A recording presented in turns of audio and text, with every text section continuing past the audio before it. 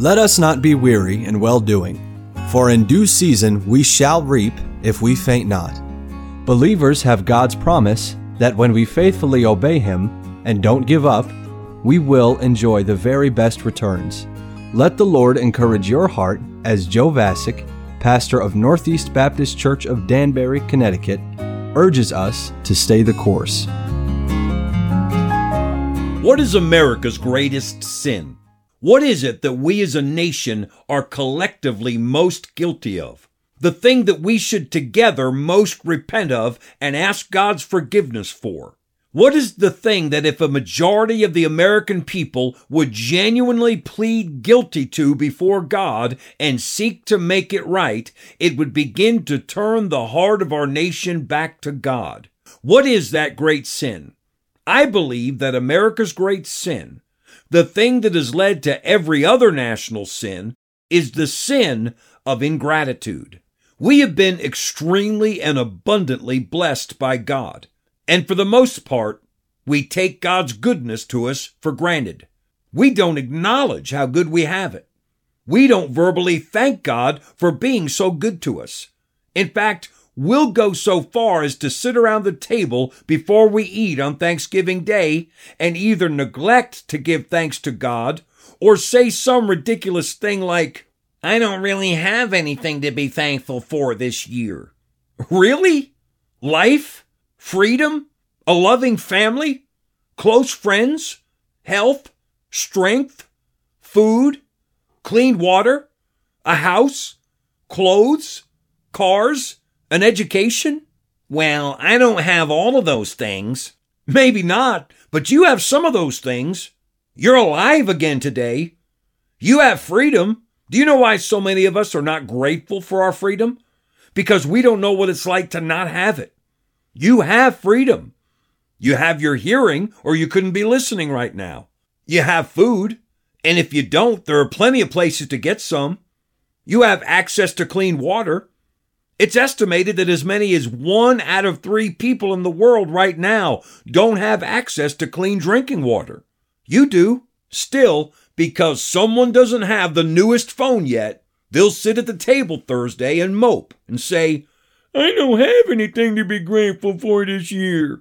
Shame on us for not being grateful to God for so many wonderful things that we enjoy every day. Romans 1 describes how people arrive at every kind of perverse, depraved behavior. And in verse 21, it tells us the first step. When they knew God, they glorified Him not as God, neither were thankful. The first step to every kind of unnatural, unthinkable, deplorable behavior is, when they knew God, they glorified Him not as God, neither were thankful. Ingratitude. On our worst days, we ought to be filled with gratitude towards God for how good we have it. During our most difficult times, we should be jumping out of our shoes to give praise to God.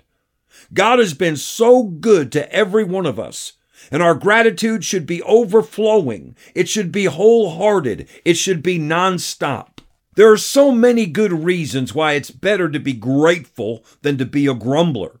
First and foremost, gratitude gives God the glory that He deserves.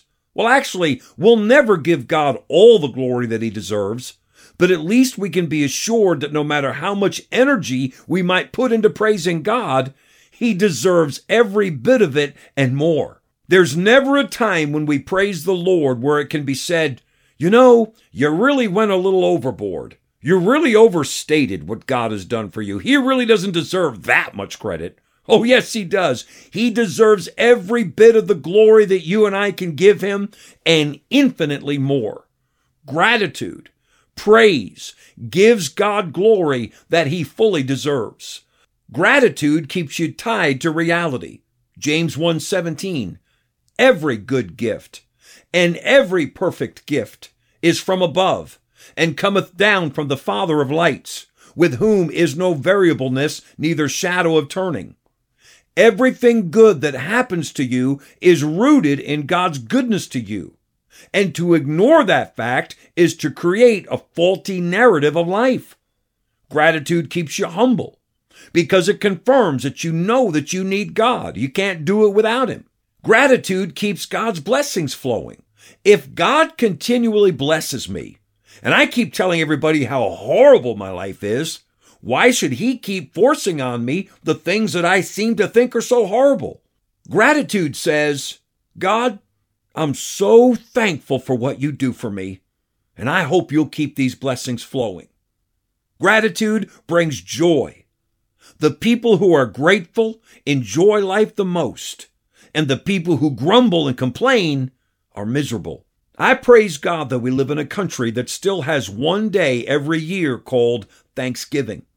Yes, it's true that especially for believers, Thanksgiving ought to be 24/7, 365.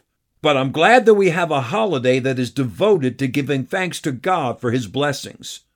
Don't just go through the motions of the holiday routine. Prepare for a wonderful day of giving thanks to God by cultivating genuine gratitude in your heart every day this week. Christian, God deserves for His people to be grateful to Him. Stay the course. We pray that today's program was a blessing to you. If you have any questions or comments, we'd love to hear from you. You can email us at staythecourse@nbcdanbury.org. God bless you.